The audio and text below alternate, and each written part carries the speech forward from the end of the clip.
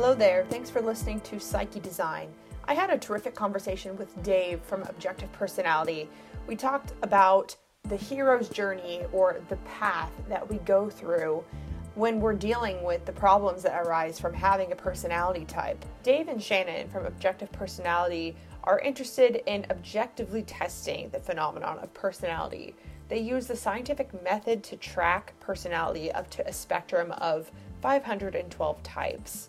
Dave and Shannon look at the four main functions of sensing, feeling, thinking, and intuition, and they also look at the two main orientations, introversion and extroversion. If you want to know more about how Dave connects the four human needs, identity, tribe, gather, and organize, to the personality types, go check out the channel Objective Personality. In the episode, we talk about that very human journey that we all go through, where we're learning how to be more responsible for our consciousness, even the parts that we might not want to be responsible for.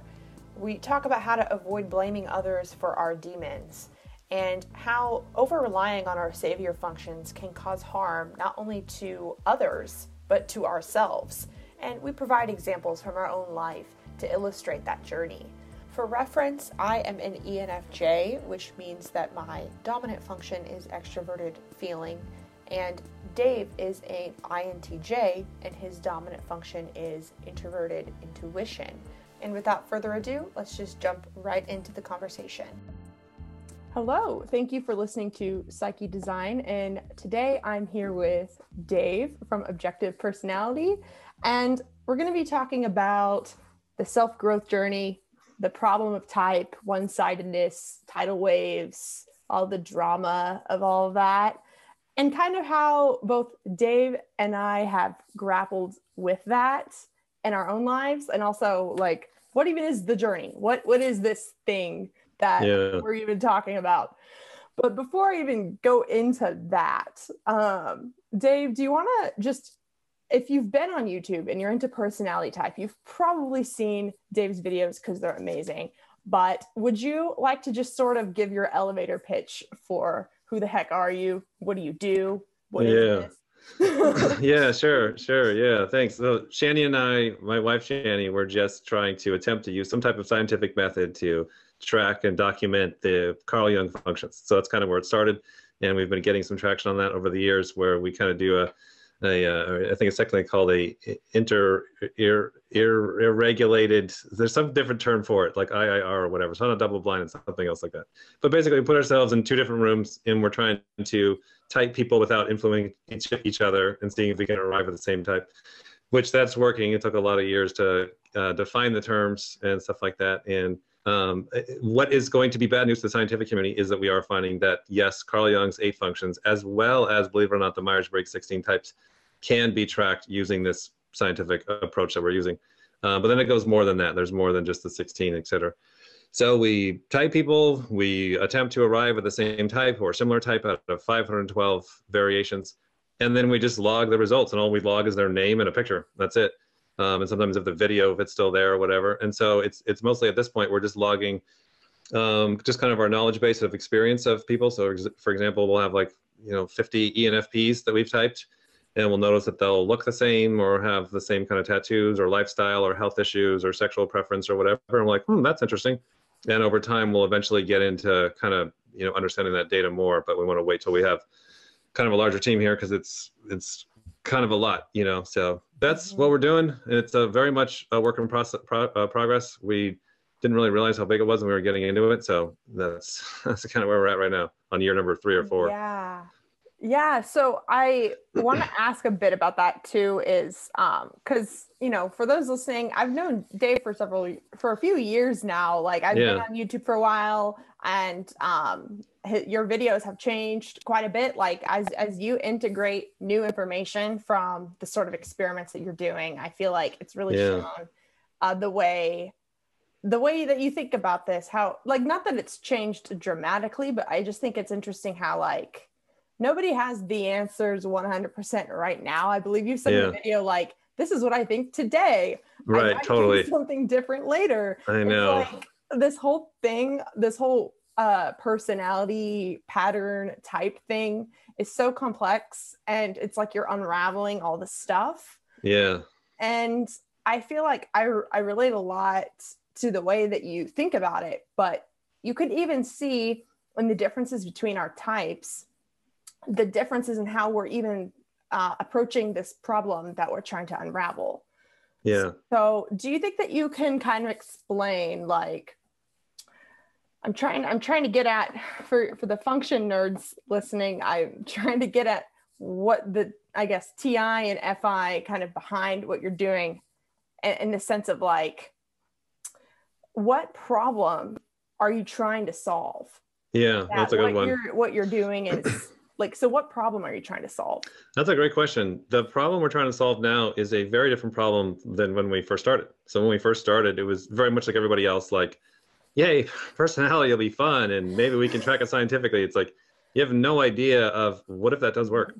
And what if you do actually find the answers to the deeper questions that you're looking for, and you really start to see that, yeah, you really are predictable and you are a meme to an extreme degree. Like, I can't even communicate. I can only communicate through the emotional, I don't know, like heaviness that you might see on me and Shan of what we're seeing in the data of how perfectly predictable we really all are. And it's scary because, like, as I was just compiling people of my same type over the years, it was fun because Andrew Garfield is the same type as me and he looks like me and he has the same goofy jokes and he's low SE and that's kind of awkward and it's funny. And then you get another one and another one and another one, and then you're looking at 20 or 30 and you're like, wow, but some of these guys are like going to jail over the fears that I have that I think are real. Some of these guys are destroying their life or destroying their health, or, you know, the guy that blew himself up in front of the 5G building a couple months ago. Probably another NIIJ, afraid of the 5G network conspiracies. Like, that's what my type tends to do as they go dark. They get so wrapped into their saviors. Oh, I got the best saviors ever. I got NIFI. Okay, that means that you get so lonely, so paranoid, so overrun by the darkness, and you can't reach out. Like, it doesn't end well. And you can look around a lot of older people. So it's like, you're looking at that, you're just seeing your future, and it's just like Carl Jung says, it's very dark. You know, sure, some of your type end up really well and they're happy and healthy and alpha, but not most. They're in some degree of the fears that they had when they're younger just end up overtaking them as they get older. And then you're looking going, but I have those fears. I think that's real. And so it quickly turns into another problem. You're like, okay, I don't care so much about typing more people. It's like, how do I now get out of this prison that I now can see that I'm actually in, that I'm enslaved to these two silly saviors, and I can now see what is happening to my life now and where I'm going. And as more people come in, that the statistics just stack up more and more, and it gets kind of gets very kind of certain, you know? And so then it's working backwards from the problem we're trying to solve is, how do I save myself from myself? How do I save Dave Powers, the IJ, from the doom that all of the people, not all, but the large majority of people of my type end up getting into? Wow. And so it's working back. The first defense the ego does is, oh yeah, but I'm the one that it won't happen to me. Like, oh man, you're so fucked if you still have that program running in your head that I'm not that bad, I'm special. That's just that one. Oh man, you're so screwed if you haven't got over that one yet. So once you get over that one, you're like, okay, I am the worst of the worst. I'm just the worst of the worst. Like, I am doing what they're all doing, and then throw on a side of, I'm not doing it, I'm also doing that, you know? So it then becomes, how do I get out of that? And that's where, like, understanding the problem is like genetic subjectivity. So you and I both are genetically addicted to looking for the NF and stuff and ignoring the ST. And there's so many different ways you can break this down, you know? And so it's a form of subjectivism. I'm looking for my point of view, and that's what then builds up the blind spots and the tidal waves that are predictable, et cetera. So then the answer is opposite of that. It's objectivity, it's goal setting, it's teamwork, it's accountability. I'm going to always want to walk in a large circle that goes back around every year to 5 years, because my life's just going to go in the same circle like everybody else does. But it's setting these mile markers of like, all right, I'm going to get this done in 3 months, and I'm going to have this person. It's just now back to old, like, grandpa style accountability, be a man of your word, like goal setting, teamwork, knowing you're going to want to back out of it, setting traps. There's all this kind of stuff. It's all the same stuff that all of the alphas and grown-ups and masters have been saying for thousands of years. It's just like, oh, that's why that stuff is the salvation. Because what's the problem? I'm not really trying to solve the problem of, I need more data, or it's the government, or whatever my IJ fears. No, the problem is I'm going to be lying to myself and taking myself for a ride. So how do I get out of that? So that's what so we're kind of running two different businesses. One is like the science of building the data and building the team. And like, it's going to be an amazing tool. it's in some aspects, there's a lot of, you know, things that sales companies can do with knowing more data about people. There's a lot of bad they can do. There's also a lot of good they can, but it's such a tool, but it's a powerful tool. It's a nuclear weapon. It's a, you know, it's a powerful tool that can be used for good or bad, but it's still just a damn tool. So it's working on the business side of it, but then it's also what we're really working. The biggest problem we're trying to solve is how do we get through this ego? How do we get through this addiction? How are these people that are breaking free out there? Usually they're older, you know, 30s, 40s, 50s. What is that? How did you see yourself? How did you recognize these patterns? These are the terms. We have the terms. That's useful. It's helpful.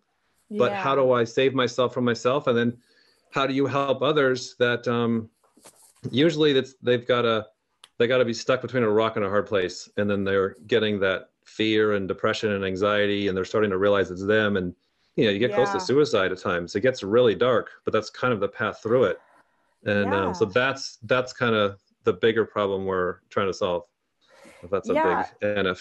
Oh yeah, no, I totally see what you're saying. I like agree with everything you're saying. And I guess what I'm wondering is that obviously you were inspired / some of like a lot of what we're talking about was inspired by Carl Jung.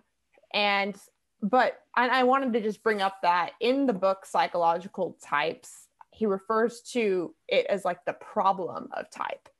And it's like, these are 8 different ways that someone is basically crazy. Like, yeah, right. That's how we see it. It's like it's like talking about the 8 different types of consciousness, but that also implies that there's this unconscious or this other side that you're not tending to at all. Yeah. And so I guess, would you consider your system like Jungian, like, or like at its core, or how do you see that? Yeah. So we see it very much Jungian. Like, so it's we're very pragmatic. You know, we're TESE, extroverted functions. So we just throw shit at the wall. We don't care what sorts out. Whatever works, that's what we're gonna do. You know. So, but what we're finding is like we're going back, and it feels like really more this year we've been able to understand more of what Carl Jung, because we got to get to that emotional spot in life. Like, okay, now that makes sense why he's saying it that way and what's going on. So it's like everything that we're doing, it's all like Carl Jung saw the first 4 letters, like the letters are real, sensing, intuition, thinking, feeling, those 4 letters, that's all real. And then the functions where you have an introverted and extroverted of each. So, you know, sensing introverted, sensing extroverted, SE, SI. So those are all real. And then there's a video on YouTube. I don't remember exactly where it is, but it's older in life and he's doing an interview and he kind of like smiles at the camera and says, he's like, oh yeah, there's more than 16 types. There could be 360 types. And he kind of just throws that number out there, kind of like a circle. So he was kind of hinting at that, like, yeah, there's probably variations. And then he also said too, that like, you know, hopefully somebody finishes the rest of the code and unravels just how big it is.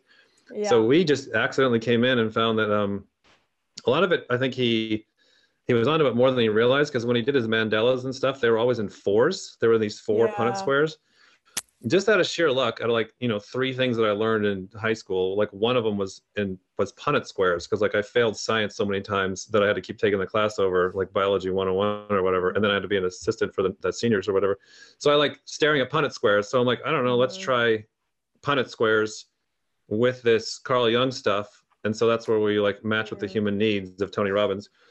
Tony Robbins is like, you have the need for control. And we're like, okay, so SI, NI, those are control. Like, so we would just play around with doing these Punnett squares. If you find one, you got to find the opposite. Then you got to get the 4. And like, it just ended up. Ask you how the human needs went into it and like how you decide, how you realize that. It was just Tony Robbins and stuff works. Carl Jung stuff works. Darren Brown stuff works. And that's just our opinion from going through life. We're like, okay, these people are creating just fantastic results in reality. And I can't understand why, but whatever they're doing, it produces just astounding results, right? So we're just assuming. Yeah. And my view, since I'm really interested in studying this sort of stuff, I'm trying to bring out more, is I think that 4 is very much related to like the 4 elements. There's 4 tarot cards, like there's 4 elements in astrology. Like there's so many different modalities with 4 as the base of it. And it all kind of relates. It's like a sacred number. Yeah, and I've even been finding I'm currently taking a training and development course and for my master's degree, and there's so many models that I see that psychologists have created that I feel like you could somehow like put it into this Yeah. system. And Yeah. you know, you could call that confirmation bias, but like for example, a leadership model that I was looking at, it was saying, oh, people either are focused on task behaviors or relationship behaviors. And so there's Right. all these different models that Yeah. are like a microcosm of like what this big pattern is that we're Yeah. trying to look at. And I think Carl Jung struggled with maybe finding the exact words. And Right. Totally. like, and the thing is like when you were saying like, oh, there could be 360, he didn't want people to be putting you in a box to limit Yeah. you. Yeah. And like, that's why there were some criticisms of the MBTI even from him, in the sense that, well, wait, the goal is not to just decide, oh, this is me, and then be on with your day. Yeah. Like, this is a problem of one-sidedness in which, and I wrote this down because in one of your videos, you said something of like, you turn on the light and then you see that there's a boogeyman. I really like how you said that. That was like Yeah. an older video I just watched earlier, but like, it's almost like you're turning on the light, you're seeing that there's this side of you that you don't normally see. Yeah. And, you know, I've been reading a lot more Carl Jung over the year, or over the years, but especially the past year, mostly because for my inferior function or my demon function is introverted thinking. Yeah. My instinct is to go completely in to know everything about like a model or a philosophy that's already been sort of created, where maybe for you with extroverted thinking, you're doing all these tests outside Yeah. of Right. you. Yeah. But like the more I read it, the more I'm like, it's almost laughable how simple the core all is, but like actually living it is really complex. And like, I know. Yeah. So much so. So I guess I also want to ask you, like when you first were into type and you kind of discovered this problem, what was the sort of emotional drive of, oh, this is really fun, oh, I like this? Like, where do you think that came from or has evolved?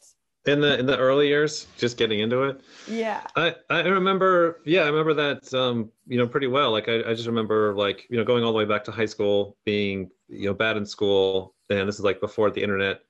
And so, like, I was kind of destined to a life of blue collar work. And I kind of accepted that identity because that was kind of like constantly told me, if you're not good grades, if you don't get good grades, then you're going to have a blue collar job. So I went on to kind of fulfill that destiny, and in my early 20s, just had blue collar jobs working at, you know, car repair places, or, you know, installing window blinds and stuff. And then when the internet started to come out in my mid to late 20s and it started to become kind of a real thing, that it was just like I could get access to this matrix of new information to where I could actually learn. And also being consumed last is just like a huge pain in the ass, you know, trying to learn an update, you know. And so the internet ended up being kind of my tool to kind of start to expand myself. So I got into personal training thanks to the internet, because I could read ebooks and get in touch with other personal trainers and get a lot of information fast in a way that I could comprehend it, because I didn't learn so well just from a book from the fucking 80s, you know. And so then from there, it was like, all right, now I want to kind of get revenge, because now I'm like this kid that's told he's never going to be able to do anything. But I always had this drive, and I see the same drive in you, is that it's like, no, I want to be somebody. I can be somebody. I can do something, but I just haven't found my traction yet. It's not this stuff. It's got to be something. So then it was like all of this kind of pent up drive that was causing a lot of depression in my early years, is now it's like, okay, I can direct that somewhere. I can get good at personal training. I can get good at the RC airplane business, and jumped into that in 2004, and it just went crazy, you know, burned myself out twice really bad. Like, you know, did a lot of years of like, all right, now I'm going to be somebody. So it's all ego. I'm going to prove it to my dad, and I'm going to show everybody, and I'm going to be somebody. So it was a lot of that. And then the RC airplane business I just didn't like it. I was kind of doing it more for like, I want to do something, and I can do that. It was my buddy's idea too, so I'll blame some of it on him. So eventually I'm like, I got to do something else. It'll something like this. It'll still be internet, It'll still probably be with YouTube. I love the challenge of YouTube because, you know, it's like the hardest platform, you know, like videos and editing and comments and stuff. So I liked how hard it was, and I liked the return of doing YouTube, building a personal brand and caring about people and all this kind of stuff. So I wanted to do something still in that direction. And I remember walking the streets every night for 2 years trying to figure out what the hell would I do next. And it was like, I liked personality typing, but I didn't believe I could do a business on it. So once we realized, wait, you could, that was back in 2011. That's when we started throwing the original Dave Superpower videos up on YouTube when YouTube was still very young, to kind of reserve that spot of like, hey, I'm going to be here someday doing personality and YouTube. Not right now, because I got to finish up this god-awful RC business, but I'm going to save my place because I know this YouTube thing is going to continue to grow. You know, kids today don't even realize that, like, good example of NI, I would say. Yeah, it was. It was NI. Yeah, it was in my box too. It's like I happen to be. It's not that like anybody, like everybody had that kind of NI that was in it, you know, like everybody, because it's just that just happened to be in my box, and you're watching it grow. So it looks fantastic now, but so then from there it was like, all right, let's, and you can see in the older Dave Superpowers videos, just like a lot of, you know, not that I don't have a giant ego now still, but I had a lot of need, you know, I need to do this, I want to do this. I gotta build a business. I gotta prove it to people. I had a lot of that, you know, and so that's kind of the original drive. And I think everybody has for whatever thing they're getting into, especially when they're younger. But then the joke was then actually, I think the time that it first hit me emotionally is when we started logging people in the docks, and we started.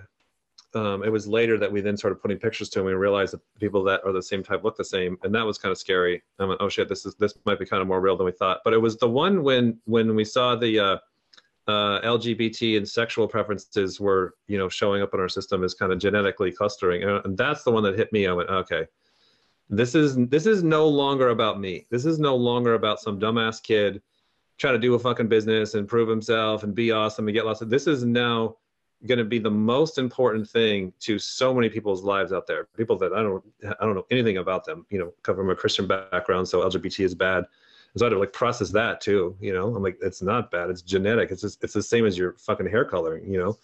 So that took a minute to process, and then realizing that like this is so much bigger than me. I can't serve this code as a, you know, cocky college kid anymore. And so that took a couple of years of some pretty serious breaking, which I'm still in the process of doing, of looking at this something that's far bigger than us, far bigger than a business opportunity or whatever. So and I've heard this story from other people that have, you know, I remember Kobe Bryant's like, I'm gonna get into basketball because I'm gonna be awesome, and then he does pretty good, and he's like, okay, this is there's more to it than just being awesome. This is about becoming a better person. This is about helping others. But that was hard. That was a lot of breaking. Yeah. Yeah. And that, would you say that, how would you describe that, I guess, in terms of with functions or with your tidal wave, like maybe sort of like the over attachment to NI in your ego that might have led to that? Yeah. What we see now, so you think you're special going through it, then you start to see everybody else's stories. They're growing up as well, you know. The game seems to be that the way evolution has designed us is we all have these tricks and hacks, and you have I have those too, and there might be some overlap. And if we all work together, if the whole tribe works together, we can build skyscrapers and bridges and computers and rockets, and we can get very well in touch with objective reality, at least our understanding of objective reality, and we can see the spectrum enough to do some really amazing things. So it's not that we cannot see objective reality and get results. It's just that we're going to have to work together or be able to force yourself to see the ST side of reality, you know? So it feels, go ahead. Yeah. Oh no, I just was going to say that it seems to me like, I just want to comment that both of us are consumed last, where in your system that is basically saying that it's not natural for us to really want to consume information just for us. Like we'd rather just blast whatever information to the tribe. I don't know if you've found this, but like, so the more I've read Carl Jung, it feels like it's very validating to my inferior TI in the sense of, oh, this is stuff I've already observed. oh, this Right. is just proving things for my like Right. NI. And I don't know if you found this where like listen, like it seems like so many themes that you're describing is a lot of what Carl Jung said, but Yeah. I'm sure a lot of it is a coincidence too. Yeah. Like it's not like you like went and read everything and like that's where your understanding or knowing of this comes from. It seems like you are someone that's really living this journey and having realizations based on your own experiences and kind of grappling with it. And I guess something I've just been thinking a lot about lately is the idea of like, okay, so when you know you have a type, you're going through this journey of your life. Naturally, events pop up that is going to trigger your savior or your dominant function. Yeah. And it's how you respond to those that shows where you end up or how hard that path is and all of that. Like the path is still there. It's still hard. There's not like a get out of jail free card, but Yeah. it's how do you respond to the people and the situations that come up that are triggering your lower down functions. And so I feel like at least whenever I think about what is the path of self-growth or the hero's journey or whatever, the way I think I would answer that question is like every individual, like it's about like in the day-to-day how you're responding to life, or like like it sounds very vague, but like how are you responding to each of those moments. And then I think about type functions in the tool that you're coming up with. All of that is just a way for your mind to understand like what you're doing. Yeah. But I want to say that like there are people that do that without having type or without knowing exactly what they're doing. Yeah. Right. And they Yeah. use other words for it. Yeah. And I know you've probably seen that in when you look at like the alphas, which do you want to explain for a bit too of like why as you're solving this problem of, I guess, basically getting the human race out of this trap, or like we're all like imprisoning ourselves or whatever, why do you look at, I guess, the greats or the alphas, or like explain that part? Yeah. Yeah. What made you go to Yeah. that? We're just trying to reverse engineer the results of like, yeah, kind of what you were saying earlier. It's like if me and you and Carl Jung and Jordan Peterson and Tony Robbins and whoever else out there are looking at the same source, and that is the repeatable patterns in people, then there's no wonder that we're going to be coming up with fours and similarities and name it different things. So it's like, just looking at the source of the pattern, because it's not, if we're doing it right, it's not you and me or me and Shan or whoever trying to like create a theory. It's trying to like uncover what's already there, and that you can be able to see anywhere. And so it's like one of the things that I had going into all of this, like a hypothesis or belief that I like held is like, one was like, okay, if this is genetic, it's probably got to fit into 4 Punnett squares. So I just like forced that, and randomly it happened to be right. Mm-hmm. Let's say according to our results or whatever. So that was like one. Other thing was I was trying to force it into, I was coming with the presupposition of whatever we discover as far as an unlock to get somewhere in life and to be free, it's not going to be new. It's going to be something that my grandpa has been talking about for hundreds of years. It's just we're going to have a better understanding of that. There's not going to be some new unlock or some great salvation or here's the thing. It's going to be back to old tried and true shit, just with a better, more clear name on it.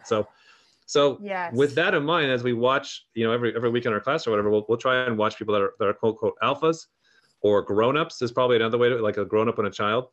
And really that's defining by like consciousness and responsibility. Another way to really define it is like, we're seeing that the grown-up or the alpha is defined by their introverted identity as well as their extroverted identity. So like their introverted identity is, okay, I have this breaking point where I finally realize I got to stop being the damn kid. I'm going to start to be more conscious, not be so one-sided, and start to be more responsible for others, not just myself. So that's a internal decision that you'll see people at some point in their life, hopefully when the pressure is hard enough that they'll do that. Now that still has to match in the outside world, because what we are seeing also, it's kind of weird, and I think this might be a little bit more rare with history, because we are seeing a lot of 20-year-olds that are doing that, but they still live at their mom's house. So they are becoming, grown up or alpha like in their internal decisions, Yeah. but they still can't even make their own car payments. So in the outside world, they're not an alpha, their mom is, so it's like you got to get your inside and outside world to match up with that. And so another way we look at it is like, it feels like the tribe, you know more about this than I do, you're paying attention to the tribe, is like, it feels like to me like it feels like musical chairs. So it's like, for example, when I come in on a business project and if I'm working with somebody, it's like when I walk into this theoretical room and there's 12 chairs in the room and I'm like, oh man, where's the fucking lazy boy? I want to take the shit, which I want to be the one eating candy, not doing any work and being babysat. And I go in and I'm like, damn, that chair's already taken. I mean, like, no, that chair's already taken. And so it's like, I'll get stuck with the only chair left is the asshole that's being responsible, cracking the whip, setting deadline, being the grown up. And I'm like, damn it, I don't want this role again.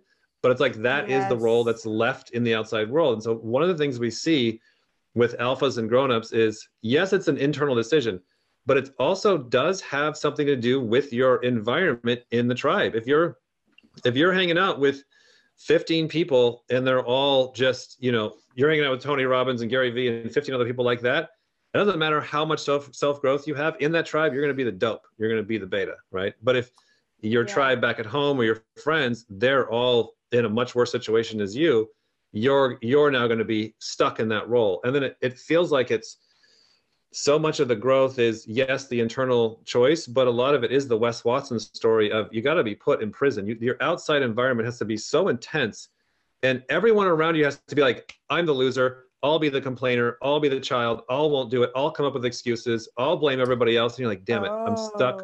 I'm stuck with that. I was going to say that the roles are now taken. I have to think positively. I got to go, okay, we can do this. I got to be like, choose love. And I'm like, God damn it, you're making me do this. And it seems to be that is a huge thing that we're seeing with the alphas. and speaking of the fact that it's going to be nothing new, like things that we've already heard, it's like that reminds me of like, be the change you wish to see in the world sort of thing. Is that you can't be like expecting somebody else to be the way you want to be. And I mean, I've noticed too, like I'll be annoyed with someone's behavior, but it's like, man, I can't be that annoyed because I also do that. And it makes you not want to do it, because then you feel like a hypocrite if you're annoyed at them. Right. And I've noticed too, and especially with my dominant function as extroverted feeling, it's easy for me to be understanding of whatever anyone's pain, whatever they're going through. But what I've realized is that the more I hold space for whatever they're going through, then I'm essentially like an apologist for that thing. Like if I have a friend in my life that, has some fucked up morals in some way, shape, or form, or they're kind of being a baby or kind of being arrogant or anything like that. Like, even though my FE, like I understand where people are coming from, that's totally fine. But the more I understand where people are coming from, then it's like subconsciously my introverted thinking is approving of that. Yeah. In a way. Like, I mean, I totally agree with like you are kind of influenced by the combination of 5 people or whatever. Yeah, totally. That's a real thing. Yeah. I've noticed with my dominant function that it can be very intense, just how much people influence me if I'm not consciously being aware and discerning of everything, because it ends up being somehow soaking up into my own thoughts. Right. But yeah, so that makes a lot of sense. So that's kind of an example of, I guess, from my journey of being aware like of the code. Which, okay, another point I wanted to bring up, I talked about this in the last episode I did, but I feel like a lot of people want to be like woke these days. They want to reach enlightenment, they want to raise their consciousness. That's really good. But I've noticed a lot of people are absolutely floundering in what that even looks like. Yeah. And it's like they see their strengths and they want to do more of that. Or they see someone else's flaws and they want to get rid of that. Yeah. And teach everyone how to be like them and create a system about how to be like them.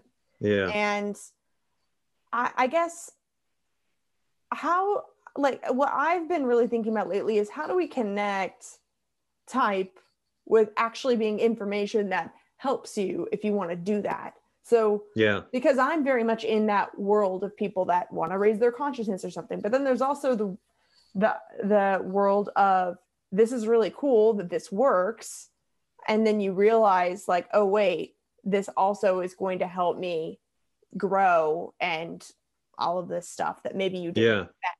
A lot of people come Yeah. into type because maybe they're kind of spooked by how accurate it is, and then little do they know they end up growing their or changing the way that they engage with the world. But Yeah.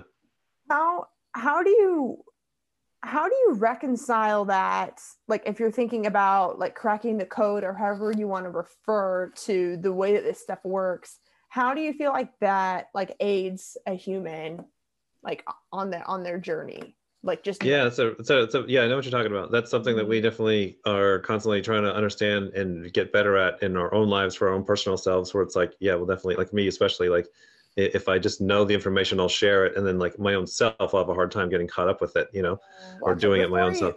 before you answer, I'll just say that for me, what it was is like, oh, I'm realizing that because I know this, I'm not making the same mistakes that the friends of mine that don't know this are making. So it kind of was like I didn't even. I feel like the just the extent to which this tool works and the information is useful has been revealed to me over and over again by like every time I make a counterintuitive decision, and that it works, and then I notice my friends that don't do that, and I see what happens to them. Yeah, right. So Yeah. I feel like that was sort of a shocking realization to me that I didn't necessarily intend. So yeah, I don't know. You're Yeah, I mean, some of the best motivation is like the big thing that we see with people getting older, just to say an adult versus a kid, is their ability to connect pain and pleasure versus now or later. So you're kind of like describing like, oh, if I were to do the same things my silly friends are doing, that's going to bring me pain 6 months from now, so I'm going to not do it now. And like being able Mhm. to see that and connect the pain in the future for now, like that's a huge thing we're seeing as far as like what grown-ups are doing and what kids are not doing. So whatever age anybody's at, look at somebody 10 years younger than you and you can see it. They're Mhm. doing a lot of weird self-destructive behavior that's going to hurt them so bad later, and they just can't connect it, but they will later when they're older. You got to know and trust the math that you have 60-year-olds looking at us going, stupid kids, they don't even know what they're doing, they haven't figured out the pain that's coming later. So the big thing that we see is like that one, like pain now and later versus pain and pleasure now and later. But then another one is like the responsibility to consciousness ratio. So for example, like some of the best Mm. quote unquote alphas out there are very, very responsible. Gary Vee, Tony Robbins, Wes Watson, et cetera. So like input whatever series of alphas or grown-ups you're looking at that are out there killing it. I mean, that's why you can see them. They're on TV, they're on YouTube, they're doing really well in their life, their marriage, their fitness, etc. So it's like they're very, very responsible, and that's why we look up to them. And then you catch Mm. one of them, and you're like, "Hey, how did you do this?" And they're like, and they have a hard time delivering the consciousness of defining the terms and laying out the path. And if you listen to all of them long enough, and you read all their crazy ass books and stuff, like you're like, okay, these are really, really, really messy. But if I do the work, I can sort out and see there is a lot of similarities in defining. But they're such in a hurry. They're like, why do I want to sit down and like define all the terms of the hero's journey and consciousness and growing up? I'm going to just somehow I did it. I don't even know how I did it, but Yeah. I can throw some scraps at you. Anyways, I got to get back to work doing it. So Yeah. the kids today, this generation is very interesting because I think it's the first time in history where you can have a 22-year-old literally be more consciously aware than Mm. super grown up, master old people, like I think I like watching the YouTube videos Oh. of like some of these like old like Zen Chinese judo masters that live way out in the temple and stuff. And it's like their responsibility and their self mastery is really, really high, but like their conscious ability to know what's going on in the world is extremely low. They don't even have an internet connection, etc. But some 22-year-old kid that's just downloading the internet straight to their head, their conscious level is higher now, in my opinion, higher now than most old people have ever been for thousands of years. And so it's a really interesting, weird dynamic where you have a kid, us, somebody, under 40 or whatever, like having access to, and such understanding to such depth of psychology and analysis paralysis. I know a lot of this is like consume last filter talking here, but like then it is creating a problem of they cannot get back to World War II. Dig in the dirt, go fight the enemy, get something done, Yeah. do some push-ups, stop researching about fitness and do some damn fitness. And like the more knowledge I know I feel this because I like, and Yeah. you probably as well, like, and I think it's like everybody's going to feel this to some degree. But with the consume last, I feel like I'm more sensitive to it, that I know that I feel if I take in too much information, I feel my body like closing down. I feel my body like getting like it's weird too. Like on my workout days, like if I'm going through a day where too much is going on, like the weights are so heavy I can't even lift them, you know. And then other days when I'm dumb, like man, those weights are easy and I can take action, I can get more stuff done. And you see Gary Vaynerchuk doing this, where he like purposely keeps himself rather dumb, you know, not maybe not word right, but like keeps himself rather limited with the information, you know, so dumb to things that are going to distract him, you know, stays in this kind of this lane as he describes it, I guess would be the better way. And therefore he has a lot of energy to just get shit done versus somebody that is, you know, just taking in just mind-blowing breakthroughs, you know, every day, every hour. That's a lot to process. So and yes, consume and I'm blast. stuck in that too, where like I don't work as much because I feel like I'm distracted by mind-blowing breakthroughs. And the way, like, I had this realization recently that I think is kind of like a savior, and I kind of trying to let go of not having like the SE kick me in the face, is that like knowing the wisdom doesn't really mean anything. Like I feel like that lesson has been really just kicking me in the face over the past few years, is that like what are you gonna do with it, and are you okay right now?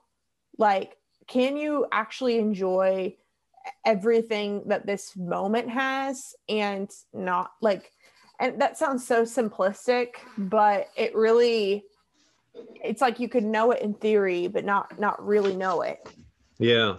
But yeah, that's what we're seeing. That's like the Jordan Peterson, like, you know, clean your room type of stuff is what we're seeing. A lot of people, a lot of kids that we'll stay in touch with and work with really the past year or so now. It's like we don't want to talk too much about, you know, hey, here's the next personality theory. Great, I'll throw it on my folder with I'm like piled up on personality theory and science. Like we're working on it, and you know, anybody wants to help, great. The thing that is more important that we're focusing on is kids and people of all ages that are in some way, shape, or form staying in touch with like, okay, I'm doing this every day. I'm now cleaning my room. We've seen a wave of quite a few kids now going like, all right, I am going to legitimately actually go work at an Amazon warehouse to make it my Chinese prison. You know, the Batman movie where he sent himself to a Chinese prison. To like, this is supposed to be hard because I'm here to get hardened up. And so they're doing it now for like, whoa, like some of the best emails we get are like, okay, hey, I'm going to be unsubscribing from your videos. I got to go. I've learned enough. I got to go put some of this into action. You know, I'll be back later. So that's what we're starting to see. And we're seeing that a lot of kids are hungry for it, of like, all right, I feel like I've learned a lot. I want to start putting some of this into action. Now, for me and you, it's going to be hard because of the consume last. We'll be one of the few that have the problem the other way, where your and I's life tidal waves will be like, I learned a lot 2 years ago and I can now run the next 10 years. And like, hey, you're starting to run on empty. You need some updates, you know, so you and I will have some of the problem the other way. Not that we don't get hit by all the bullshit. A lot of the stuff I'm consuming during the day is just straight bullshit. It's not even YouTube videos or problems or whatever. It's like, so the consuming I'm doing is not even necessarily that good.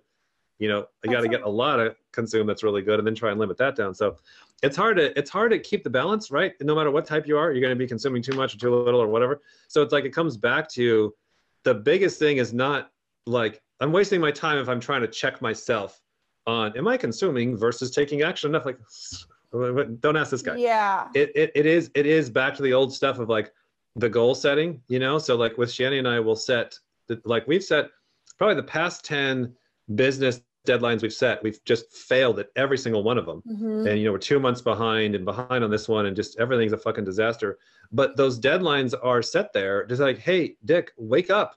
You said you're going to get the website thing done at this time. Or you're going to get this project done at this time. Like, why is it not done? Like, well, excuses, reasons, and some of them are legitimate. You know, we had some big ice storm that came through here. It's like some of these things you can't, you know, that really are not your fault or whatever. But it's like, hey, it's been 3 months. You said, wake me up in February. it's not done. I'm going to call bullshitter and start putting the pressure back on yourself. So we're using that because it's like I'm trying to own the fact that 99.99% of the time I'm completely unconscious and I'm just running off of some goddamn program that may or may not be the right program, probably not the right one. And so hit the guardrails and wake up. So it makes sense why when you go reverse engineer why so many of the alphas and grownups are talking about goals and standards and accountability. Like that makes sense. That's there to catch myself. Gratitude journals, I feel like Yeah. it's so simple. Yeah. People don't want to do it. Right. But yeah. So I think for a lot of people, I know for us, like there's so many great answers out there, but that's the problem. There's so many great answers, and here comes another one. It's like I think for what I know, what I obsess about is like I want to get a PhD in the problem. If I can get down to what really is the problem, what is really stopping me, why am I really going in circles, why am I really not making progress for real? And if I can get down to those core understandings of what those problems are, then when I discover the answers, which are the same crazy shit my grandpa's been telling me for a long time ago, then I'm like, oh, that answer is rather boring, but that answer fits with the problem. And maybe it's a new answer. I don't care. It just like, I want to solve an answer to, I'm going to bullshit myself in 3 months. How do I stop that? It's not more self-growth. It's not saying I'm going to try harder. It's none of that. It's like, I have to set a Gmail calendar reminder of like, hey, it's February 1st. You said last November you'd have this done. Did you get it done, or are you a bullshitter? You know, this is the kind of talk that I'll put for myself. So say it however you need to, but it's the accountability that helps me in some direction try and walk a straighter line, you know? And I'd argue too that what you described is not only how you're dealing with, like, I guess your integration or whatever you want to call it, dealing with your tidal waves. I feel like that's kind of an example of NI, or like how NI would think about it, because at least like that's true for everyone. But I feel like especially that NI, it's like you want to know and like have the insights, and you're not quite sure like how much energy in the sensory you need to do. Like, I'm sure you deal with this more than me, but like for me, I feel like it's hard for me to know, am I going too fast? Is my pace wrong? Is that why I didn't meet the deadline? Or did I not meet the deadline because I was dilly-dallying thinking that it would only take 30 minutes and it ended up 5 hours? Right. So it's like, am I pushing myself way too hard because I don't understand what is a realistic thing to do? Yeah. Or am I just lazy? Like, I mean, I go back and forth on that all the time. And I would argue that sort of back and forth seems like a huge problem that people with NI savior deal with, because it's like you completely forget, like, what are the logistics of this? What are my energy levels? Like, how long is this going to take? Yeah. And we can get a little bit too caught up in the, well, I'm great, I know the answers, and so I could get it done faster. So I gotta tell you, and Shanny and I are still not even there yet, but we call it touch the rim, where it's like, I don't know where this analogy came from, it's rather dumb, but it's like, before you can like slam dunk, you got to get to the point where you can kind of just touch the rim. It kind of shows you like, okay, I see what's coming. Someday I'll be able to get the full. I don't know. So it's like we've been able to touch the rim of. We've had quite a few days where we've been doing it right, and what that looks like is it's rather weird, and we don't like it, which is why I keep falling out of it. But it's like SI checking in every 1 to 2 hours. Like that's it. If you go longer than 2 hours checking yourself, you're fucked. Like if you're gonna check yourself every 3 months or whatever, like have that deadline or whatever. But it's like, to meet the deadline, like the deadline is, a workout or be able to do 100 push-ups. Well, I forgot to check it. Like if you're not checking that every 2 hours, by the time you go to do your 100 push-ups 3 months from now, you're already fucked. Like you got to be thinking about it every 2 hours, either doing the push-ups or recovering or whatever. So it's like, it literally is like, and I remember hearing this from Eric Thomas, motivational guy. And it's like, the more we just go from like, all right, get up in the morning, and from now until 10 a.m., just take punches, open up the emails and just take punches in the face and fucking hold on and just try and emotionally make it through. Okay, so now we got that wave over. Okay, now just go from here to here and have breakfast and let go of the tension. Okay, so now from here to here, we're going to get some work done from 1 to 3. Okay, from 3 to 5, we're going to go from here to here. And it's like, it's doing those small little blocks that you can do with a friend or by yourself or whatever, because that, what you're bringing up is like, that is the game. Like there's no easy answer to it. It's like, It's what you need to be asking every 2 hours of like, am I doing too much or too little? Well, how the hell would I know? Like, yes, like that's what we're Yeah. finding when we're doing it right, is we're asking those questions more often, because therefore when we fail, like, oh, I should do this rather than that, and it's completely the wrong way, then we absolutely fuck off a 2 hour block. That's so much better than going, oh my God, I just went the wrong way for 3 months and now just woke up, you know? So Yes, I feel like people ask themselves, how do I win the game, but not like, how do I play? Because yeah, like right. Yeah, that's good. there is no I'm winning, like I've Right. figured it out, or like Yeah. it is a daily thing. And this has been a huge thing that I realized even over the past 6 months, because for me it's been a lot of like getting rid of things that I committed to, like being Yeah. really honest about why I was doing things. Because like for me with FE Savior, a lot of times I'm doing things because I can sense that someone needs it, and because I know that I can fill it. And like there is a lot of joy that I get from it. It's really difficult to discern where the joy is coming from. Yeah, right. Yeah. If I'm not checking in of like, why am I doing this? And like what is the true metric of what my value system is and what really matters in this situation, then my emotions can be way too considering like everybody else and what Yeah, they right. think, Yeah. that I might end up like, okay, like when you were saying, because I want to kind of get into like also some examples of how we both have kind of gone through this so that people can recognize it in themselves. But when you were talking about how when you first were like starting your business and all of that, that you had kind of this feeling of like something to prove, or like really wanting to like be amazing at something. Like Yeah. I feel like it's normal for anyone to have some sort of drive that pushes them in this direction. And it's going to be a combination of maybe I guess, pure motive, and also like maybe some ego stuff, but you still go in the direction. And then you find out like, I guess like for me, I've been like, well, I don't belong anywhere else, and so I have to create where I belong, and I have to serve my community, or else I won't have a community. That's been my thing. Like I have to really be of service and make my people that feel like my people feel safe and grow, so that we can get through how hard life is together. And Yeah. I will be, someone that, helped them or created some sort of benefit. And really, it all boils down to my demon identity of feminine introverted thinking that doesn't really know where I belong, or doesn't really Yeah. know if I matter at all, or like what even the point of life is, or am I going to be okay with who I am, or is there something I have to do in order to Right. mark my spot as like, it's Yeah. okay that I exist, Yeah. you know, everyone like,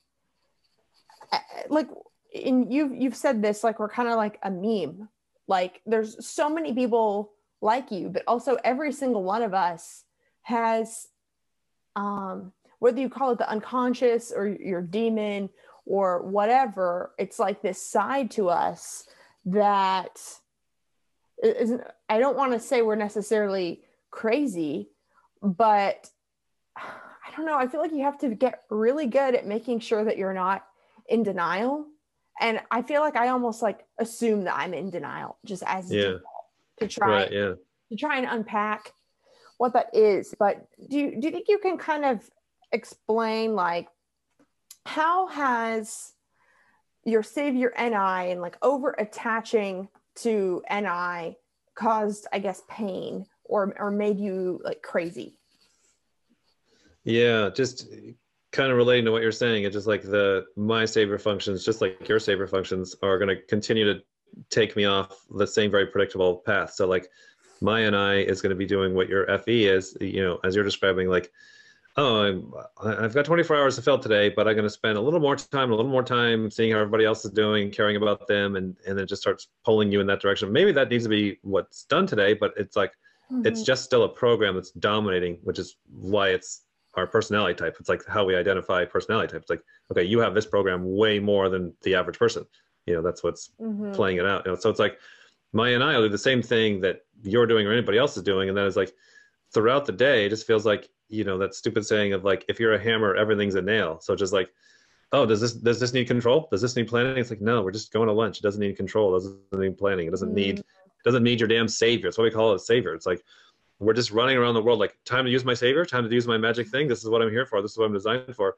And then when we don't get our way, when it's like when I don't get to go solve all of the world's problems with my amazing first function, then there's like a tantruming, a depression, and anxiety, and well, the world's not fair, and it's just like because walking the Hmm. path of doing something good is so boring. It like you don't have a genetic It set is for it. Like boring. nobody's going to enjoy it. Nobody's going to enjoy the walk in the straight line because it's discipline, it's humility, it's helping others, it's not helping others, it's being controlling, it's being chaotic, it's changing states, changing to the right gear at the right time, which is exhausting. You gotta be like, okay, so what needs to be done for the next 2 hours, the next 3 hours, the next day? Oh, SI does. Like, well, I don't even have that function. Well, tough. That's what needs to be done. Can I just overdo that with my function? You can if you want. It's just going to make it worse later, you know. So a big part of it we're seeing is like is people knowing that, okay, I'm going to wake up tomorrow and I'm gonna live the day rather frustrated because my body is going to want to go do FE or NI or whatever my Mm. first function is, and kind of preparing that I've got to kind of die to that and let that go and know that it is going to hurt and is going to be frustrating, but that's okay. What do I want more? Well, I want the goals more. I want to actually help people. I want to actually grow myself. I want to actually do something in this world. Whatever, as many different goals that you can, small and big, and those then kind of come the standard. Like so, for example, you know, Shanny and I will have days where, like, we'll get so many things done and done like just extremely well, and we feel horrible. We just feel absolutely horrible. It feels so bad because it's like we had to use all other functions that we don't have. No, we got the job done, Yeah. but our feelings and our body are like you know, getting headaches and you're just anxiety, and your body's feeling horrible because it's like, I didn't, you made me use my demons all day long. You're like, yeah, but we got the thing done. But It's my just like body's when like, you work out and you're sore, that's like a good feeling. yeah, right, Pushing right. yourself. Yeah, like that's what we're trying to connect that. Because like even working out and being sore, it's like it's pretty easy to connect. That feels great. It feels great that it feels Yeah. bad. Like this is like that, but like even harder where it's like we'll still go to bed feeling horrible even though the day was great. So it just, and then the worst is, and this is where a lot of people are, and this is where we are as well, is like the worst is the other way around, where you are living for, I did great today, I felt great, I got to use my savior, my body is pumped, I have energy all day long, I feel amazing. It's like, yeah, but you just made it so much worse in real reality, and you're going to pay for that so hard 6 months from now, and then not know where the hell that came from. And that it really does, not to oversimplify it, it does really seem to be kind of like that, you know, either you're overusing your savior or whatever random program your body's obsessed with at the moment, or you're doing the right thing at the right time, you know. Just a side note on that. So we'll see, like, you know, Donald Trump is famous for being stuck in a gear. He just got two I'm gonna hammer on you or hammer on you. Like he's just got two modes of doing things, which sometimes if you're trying to bully the guy in North Korea, that might be the best set of tools to use right there. He did actually Yeah. get somewhere with the North Korean president. So looks like that works pretty well. Now you go to work with the people or transfer to Biden. Like, hey, could you put down the boxing gloves? Those aren't what's needed here right now. And so like Yes. so part of this is like the exercise is like, how am I a Donald Trump? How am I in my own way? Because to me, I'll feel like I'm saving the world. I'm doing FE all day. I'm saving the world. I'm doing NI all day. But people on the other side of the spectrum are like, oh my gosh, that's the worst thing ever. Please stop doing so much of that. You're Yes. building up a tidal wave. You're like, but I don't feel that. Like, neither is Donald Trump. You know, so the game is, all right, I'm doing that somehow and I'm not seeing it. And so it just feels like a practice of, and then I guess what makes it easier is like fair game. So once I get hit, once I get anxiety, once I feel stuck, once I feel not good enough, insert your demon crashes here.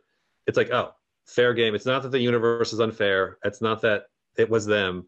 It's that I either overdid something or underdid something in my amazing imbalance. And so I need to go back and find that, check that, and set more catches for myself. And then it just feels like you're getting back on that. It's so easy to blame because from your perspective, it comes from somewhere outside of you because you're not aware of how. Right. And so, and it comes in the form of, like for me with my TI demon, it comes in the form of someone questioning me or a boss like wanting me to be more specific about something. It makes me feel like I'm never going to have time to just text my loved ones back, right? Go on vacation or like be like have deep conversations with people I love. I'm never going to have time to, because everybody else is always questioning me and like I'm always having to do more work to explain myself. And like, so that's part of it. And like, I had a TI savior person tell me once that when someone is inefficient, they're offloading their inefficiencies onto someone else to solve. And so that's how I'm thinking about my demon TI is that, because like, if it's just me, like if I'm doing like at work, for example, I'm like, you're not going to tell me my process for getting things done. I'm going to get things done on my own. And if it's not the best way, it's no big deal because it only affects me. Like in my life, like I don't hold myself to such high standards for being super efficient because it's just me, whatever. The moment it involves someone else, it's a little bit different. But I've been trying to think about it as like, if I'm inefficient in any way, shape, or form, that energy is going somewhere. Like if somebody's got to pick it up. If I'm not responsible for like the way, like if you were to think of my TI as like, how am I operating as a system? How is this functioning? Like what is like the internal logic of me as a person or like my identity? If I'm not being super responsible and hyper vigilant about that, then it is going to affect someone. And for me, that made sense on my FE terms because I don't want to affect someone.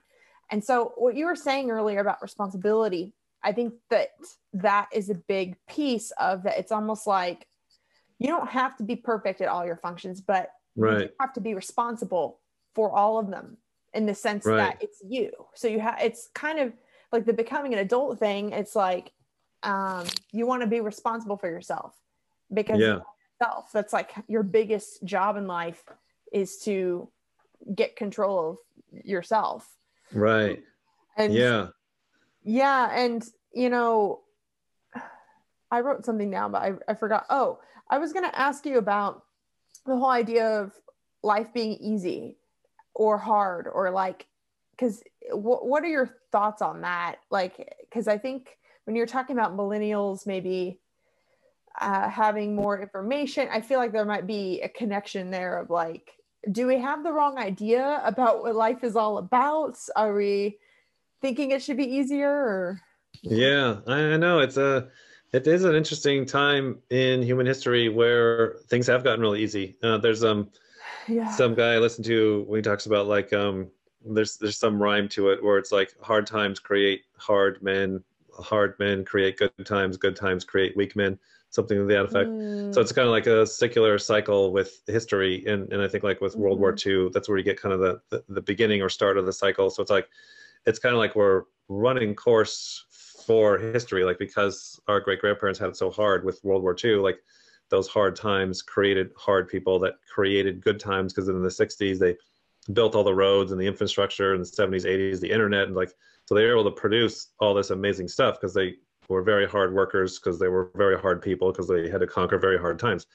And then it's like the balance of that is now in society, like everything is so easy and it is really great, but then it just like you can see everybody's muscles in other areas, their emotional muscles or ability to push through stuff or ability to problem solve, like those muscles are all very atrophied, and because everything is so very easy. So it's like, I remember Owen Cook talking about this as well. It's like, because that is now our environment, the only way you're going to really actually get pressure is most likely you're going to have to put on yourself. You're going to have to send yourself to a Chinese prison. You're going to have to send yourself and take on things that are fake to simulate, or not simulate, but to put real training pressure on yourself. Because it's like, if you rewind the clock, back in history, or fast forward future history, the people that are going to be doing good is when that environment is just right, where that environment has got enough pressure where you got to conquer, you got to move, you know. So it's like, we'll look at things that we might not care about very much, like say global warming,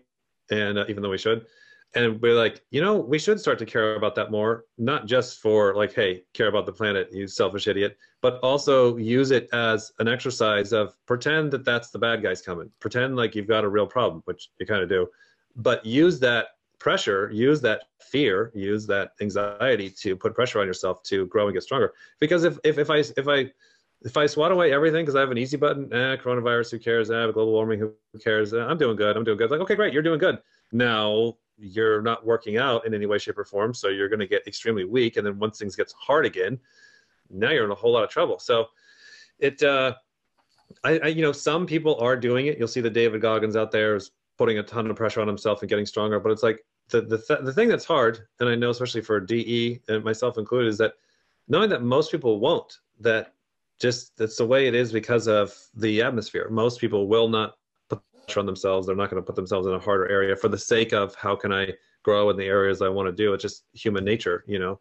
I see that in myself as well. Yeah. It's like I feel like like when I'm editing my videos, like say from 2 months ago, I'm like, this guy's an idiot. Like I want to kick his ass. Like doesn't know anything. This is me 2 months ago. So it's just like I relate so much. I can't watch any of my videos. right. Right, even right now, future me is like, oh my God, please delete this video. So it's like I desire to get to a spot in life where I can level off and be that old person of like, stop the growth. I'm 70. I want to stay dumb. Stop putting pressure on me. I don't want to grow anymore. I'm done. Like I can feel that in my body. You know, like growth is hard. It's exhausting. It's painful. It's great. It's rewarding. But it's just being honest that, yeah, I think if people are not consciously putting pressure on themselves or looking to amplify the pressure that they do have. I think this is where a lot of people have a lot of opportunity for growth and miss it. You've got that abusive parent or that horrible job situation or that horrible rental situation or the dogs next door. Like there's stuff that are so close to your face that's causing so much anxiety. You're like, well, I can't use that to grow because this is a real problem and it actually really annoys me. Maybe I'll join the Salvation Army and I can start my journey there. It's like, no, you can start it with the annoying stuff right now. And so that's something that I know I'm trying to do and encourage other people to do as well. For so long, I've been trying to find a way in order to get out of certain situations. And you know, what's funny to me is that I had a job situation that I really didn't like. And I actually just accepted a new job. My first day was on Monday, that it's going to be a lot better for me. But it wasn't until I tried to actually rise to the occasion of the challenge of the boss that I didn't like and like being put in an element that didn't value my FE and NI. Until I kind of was like, fine, I'm going to just do this and not try and use FE and NI to create some other way to get. It wasn't until then that I got another job opportunity. Right. To me, it feels as though this was a challenge, and until I learned the lesson, I cannot move forward. Right. And so it feels just like a sick game from the universe of that. You just have to. And so I was going to ask you about that too, because based on what you're saying, like, would you agree that the inferior function, or as you call it, the demon, do you see that as like sort of a key or like something like that you have to tap into in order to stop playing the game or like whatever? Or because I know I was reading Marie-Louise von Franz, who was a friend of Jung's and like wrote a lot about type. And the way that she described the inferior function that I've been thinking about lately is like it's half conscious, half unconscious. It's so I don't know your thoughts on the shadow because you typically talk about the main four, but like if you think of it as like sort of the window through the entire collective unconscious or to everything else, it seems almost like it has this element where you can kind of see it but you don't really see it, and it's a little bit easier to like when you let yourself see it, it seems like kind of a chemical reaction can happen to you. Or how do you view that? So it comes the equations that it always comes back down to for us with like how do I grow up type thing is it does seem to be so much about consciousness and responsibility, or consciousness or unconsciousness and blame, because the blame and responsibility are kind of a positive, negative coin or term. And then unconsciousness and consciousness obviously are a coin, positive, negative. So it's like, so much of it is like saying being more conscious of your fourth function or fourth animal or your eighth function or whatever, like some area of your life that you're unconscious of. And then your fourth function is going to be like one of the best places to start, because there's going to be so much coming from there, but then it's not just that, it's like becoming more conscious of it. And then it's like, okay, what do you do with the blame? Because like, why we named the term saviors and demons and not like inferior function and tertiary, that bullshit. It's like, no, you don't understand what we're seeing at scale.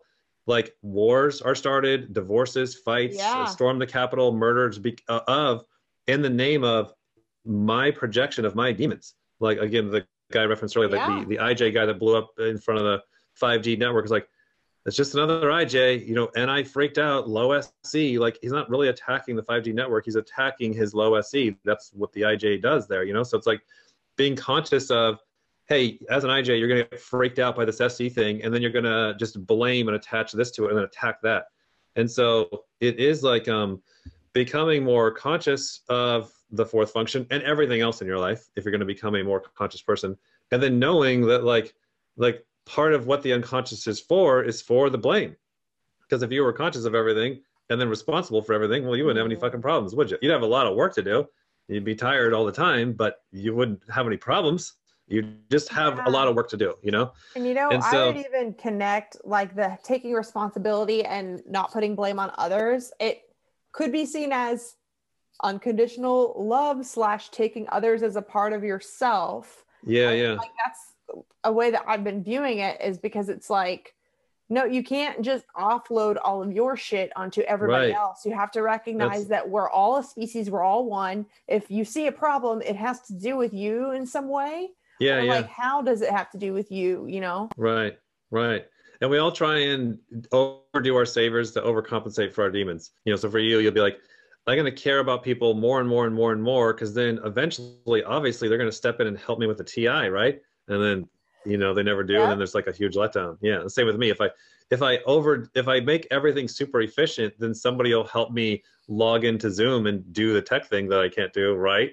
Everyone's like, what the hell are you talking about? What deal do you have set up for us that we're supposed to be playing here? That's what I said to you when I first got. I'm like, well, you're like, I'm not going to help you. But I'm like, well, who's going to help me? I'm not going to do the SE. I'll do the NI, and then you help me with the SE. Like that's the unconscious deal we're all making. And then when people, that's why people like all of a sudden like, that's it, I'm leaving. They'll break up, they'll quit. And everyone's like, what the fuck? Why? It's like, because we all have these games of, I'm this little Donald Huffman beer bottle, as the guy we study a lot. Like, well, I'm this little program, and I will make a deal with these saviors. I will barter with these saviors if you scratch my back on these demons. And then everyone else is playing the same game. And a lot of times, you can arrange the workforce or relationships where that kind of staggers and unconsciously works out great. But there's going to be so many situations in your life where like, you're going to have to consciously go, shit, there's no one here to do TI. Like I should have hired a TI person. Yep, you sure should have. Well, you didn't. And the job still needs to get done. So either fake it with FE and make it worse, or do TI. By the way, you can only do it 10 minutes at a time before you melt down. So you better do your 3 wheelbarrows of like, okay, I'm going to do 10 minutes, take an 8-hour break and cry, do 10 more minutes, do 8-hour break and cry, and see you tomorrow. And it'll eventually get done. And that's where just like the progress becomes just bloody. Like we're having to do like more SI and the back end of our website and stuff. It's like I will do literally this much, per night. I've been working on this for months. And like, if I had Safer SI, I could sit down on a weekend and get it all done. Yeah. Nope. I can only do 10 minutes and then I got to get out of here because my hair's on fire. So it's dealing with, I have areas of unconsciousness. And if I don't deal with that, just like Carl Jung says, I'm going to blame it on my neighbor. I'm gonna attack them, and I'm gonna make them responsible. I'm gonna feel like, why didn't you do my demons for me? Because I overdid my savers for you. That seems to be the game we're seeing. Yeah, and the inferior function, as Jung talks about it, it's like, and it's also slower than normal. Like I've noticed, it's like kind of what you're saying. Like it takes you longer to do it. And so we have something that's a talent. And it doesn't necessarily mean that you're amazing at your savior, but you can kind of notice that the energy there's more potential for turning it into a skill. And so you just let that feeling. People love the feeling of being slightly better at it than someone else, or feeling like you're special, or like, oh, I just happen to be really good at FE. I did it without trying, and so I'm just gonna, stay here because I'm just special and really good at this, But like, it does take it's slower to access it. Like, it takes longer. And so when you're saying like for me to like have to use TI, am I going to break down and cry about it, or am I going to like lift some weights, basically? Yeah. And it's literally, we're also saying legitimately, it's got to be like, we're finding like the clock is very important, like 10, 20 minutes, depending on the intensity of the demon. Like you might only be able to do 10 to 20 minutes realistically. And then you got to give yourself the rest of the day off or a break and see you tomorrow. Because otherwise you get in this like negative mindset. Because if you go in and try and do too much, you're like, oh no, I'm all of a sudden I realize, this is what we're seeing with a lot of people. Oh my God, I'm responsible for my demons. And then they're 22. So I got to jump in and do all the responsibility of my demons. Like, hey, you don't have any muscle. Like, you could do maybe 20 minutes a day, every day, if you pace it out. It's like, so I see a lot of people having a hard time with that, where they're all of a sudden becoming conscious of what they got to do, and then trying to jump in and do it and realizing how hard it is and going, but it's just like, no, that for us, it feels like we're just accepting more and more, like, I'm going to stop being in a hurry. If I can only improve in my unconscious areas, improve in my SE, back to like 1% every 3 months, like, if that's it, then I'm going to be happy with that. Because it sets me in a extra credit mindset, because it's kind of a joke. It's like, if you say like, hey, only do your TI 10 minutes a day, like, fuck you, I'm going to do 12 minutes a day. I can do 20 today, actually. Like, so now you're feeling good. If I tell you like, hey, you got to do your TI for 8 hours and you got to make it work, and you got to be done by Sunday, you're going to be like, oh my God. And now you got more stress. So it feels like it's trying to work with a scared animal. Like, my unconscious side, my demons, my weaker side, it's a dangerous, attacking, scared animal that I will burn down the Capitol, and I will do crazy, weird things if you get me freaked out, whatever your fears are. I've got to watch this scared animal inside of me. So it's like, how do I work with that scared animal without getting it more scared? Well, I got to, hey, just do 10 minutes. Hey, good job. Now you can do 20. Yeah. Okay, that's it. See you tomorrow. Now the progress is, it's 6 months and you barely got anything done, but it's not, there's the crashes are gone. There's not okay, it's been 6 months and I've broken up twice and my business and life has collapsed like it used to. It's like the crashes have stopped, or dramatically decreased. But really the progress is slower. The demon function, or the inferior, really is primal and animalistic in that sense, that it's like a trained dog that realizes that if it doesn't like piss on the carpet, it's gonna get a treat. If you go wait just a little bit till you go outside, you might get a treat. Right. Like, I think that you have to have those experiences, and you can't be, so my view would be that it probably makes more sense to kind of rely on not just your top savior, but like maybe the middle functions in your stack before you go straight down to your demon. But you have to be like aware it's there. Like, you can lean on other functions to like help you. It's not just like your dominant. Yeah. Inferior. I know. Yeah. Oh no, go ahead. Sorry to interrupt you. I know what you're talking about. Like, I definitely have. I think there's a lot of practicality in doing that. Like, okay, I'm a double decider, so let me use that to help. I can work out with the tribe to deal with the observations. You're a double observer. So the other way. Yeah. But so much of it does really come down to the identity of like, okay, I want to get this done. It's just like, okay, I want to, just the gym analogy is so great, because it's like the body feels like the same as the muscles in the mind, and they seem to work very much the same way. It's just like, once you decide, all right, I want to get this fitness goal done or whatever it is, it's just like, then it's like, well, do I use the calf extension or the calf leg raise? Like, dude, like both, neither. Shut up. Do you want to do this or not? It's just like, I feel like it just helps you see it a little bit more clearly. It does. It does. So when you're looking at a professional, in splitting the details of, okay, is it this tool or that tool and this tool? Like, the professionals are good at that, because they're like, look, I have already decided a long time ago, my identity is all in on, this is who I'm going to be.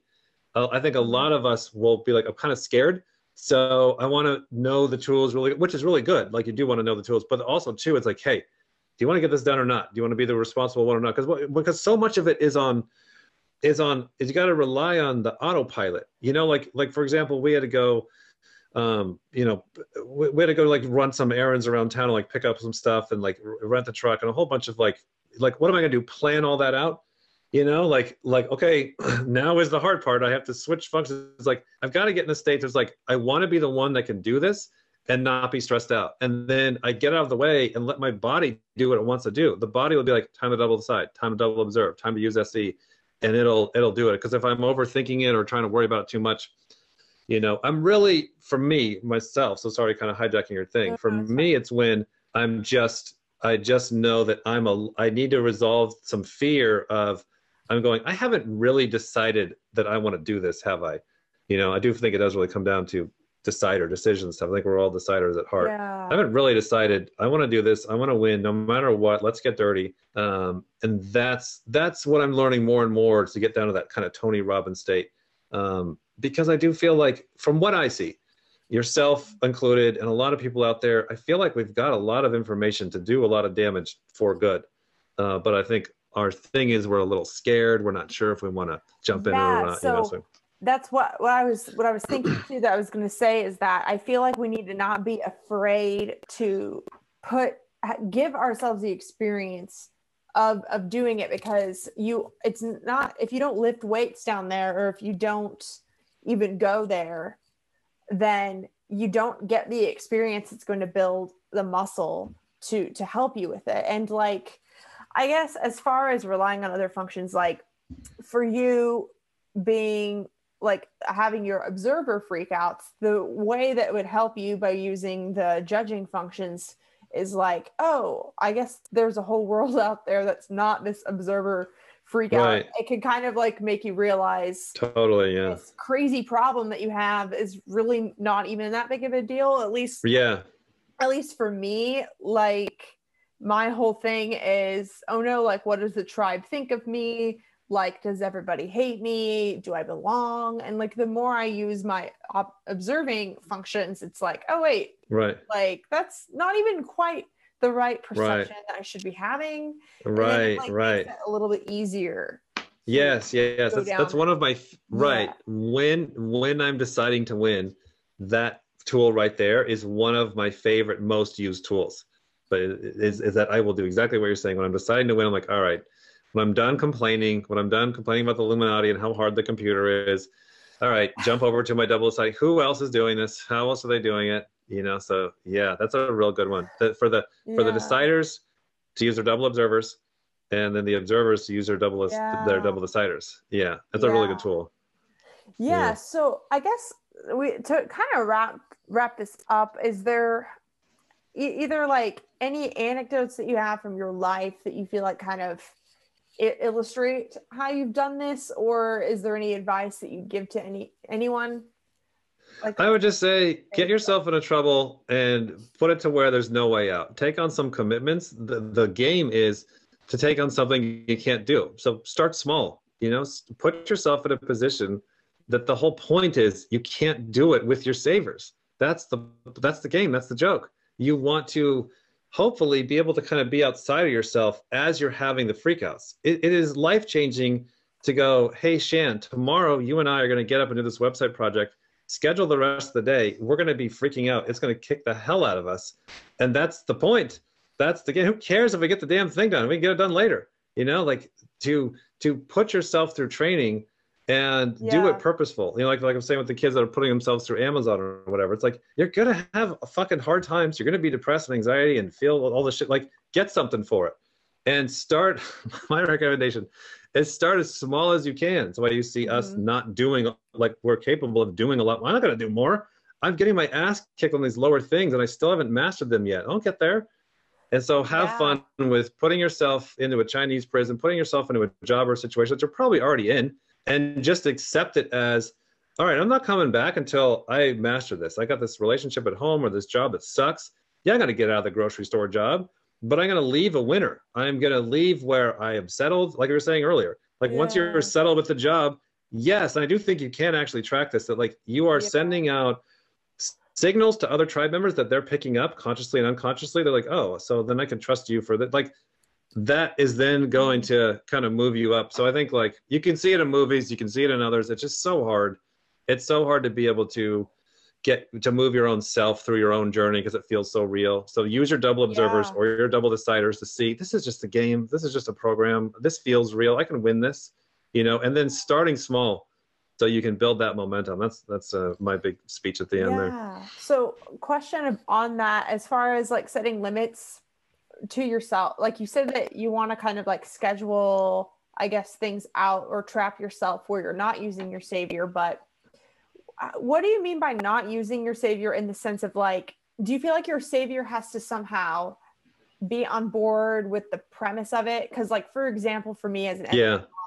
if I wanted to go work out, I would want to go to class where I feel like my savior would be upset if I like let someone down, or like if there's some sort of accountability, it can happen. And I've done before of like, I'm gonna read every week and like text a friend and tell them that I did. Like, how do we lean on our saviors but also let go of them?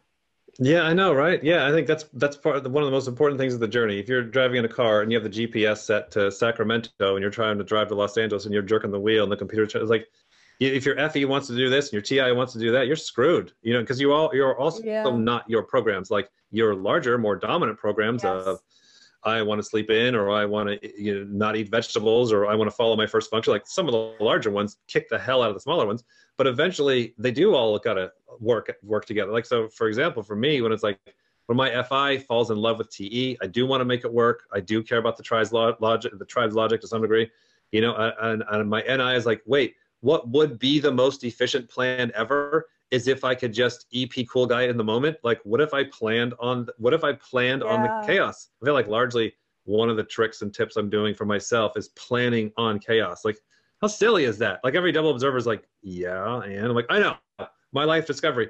So for you and Shan, like as EJs, it's like, if you really want to help the tribe, it's like getting the FE and the TI to stare at each other and be like, hey, then you've got to build yourself up to where you don't need the tribe and you can take all the negativity because you don't care. Then you can exponentially help the tribe. And so when your FE is like, oh, so taking the long road, the painful road, the not right now road, that's actually the better road to help the tribe. Like, damn right. And that really, really helps. And how many times does that take for your body and brain? Just thousands. You're like, I totally get it. And then like a week from now, Sally's going to screw you over so good. You're going to fall for all of it. And you're like, damn it. And it takes a while. Oh, sorry, go ahead. It takes a while. It takes a while to get all the damn programs to be congruent and want to work with each other, which comes down to like the identity and what do you want to do in life? Like, who do you want to be? What do you want to do? Because then it's like, okay, all these damn programs, some I like, some I don't, some get along, some don't. They're all just a means to the end of like, hey, let's get this done. Let's get the business done. Let's get the relationship settled. Let's move forward. Let's get the depression settled. Like, then those programs that we're fighting over bullshit can start to work together more, especially if they understand each other. Your FE is understanding what the hell your TI is trying to do and vice versa, I had the craziest day yesterday for some reason where I was not texting people back, and I was like actually focused on one task at a time. And then like I stopped the workday at a normal time, and then I gave myself food, and I like literally I was doing like an adult coloring book, which is nothing. I would never do something like that, like just sit down and like focus on what I was doing. And like, it was like kind of peaceful that I wasn't making myself do anything and that I was just like sitting there drawing. But I had like there was like this scratch in my consciousness where it's like, hey, you haven't texted your friends back. Like, you haven't texted people back. And it was like this defiant, like, I'm doing something to calm my mind down. It's like some sort of like self-care thing, I guess. Yeah. I like intuitively felt like my body like needed, like I felt like I wanted to do it, but I typically ignore like the things that I want to do because that doesn't matter. What everyone else wants matters. And so like, it was such this weird, like, it's peaceful, but I guess I just want to say that when you start to do it, it also is very uncomfortable. Like, even if it's like extremely peaceful and extremely fulfilling. I know. Yeah. Right. It's like, I just feel, it feels like itchy. I don't even know. Yeah. Like, but yeah, it helps so much to talk about it and share it because other people are like, wait, that's the path to go. It feels so weird. Like, look, it feels so weird to me and Shan. Same thing. Like, it feels so weird. And it's like, this is it? Like, really? I know. Yeah. Yeah. That's really good. That's a great example. And it's just going to be like doing that stuff more often, you know, firing it back and forth without, it does get easier, even though it never feels totally natural, I guess I could say. Yeah. So, yeah. Absolutely. That's so good. Thank you. Thank you so much for sharing. And yeah, unless there's anything else that you want to add, I feel like that was a really great conversation. No, that's great. That's great. I love hanging out with you. Yeah. All right. Well, thank you so much. And I'll have Dave's YouTube channel linked below if you're interested in that. And thanks for joining me. All right. Yeah. Thank you.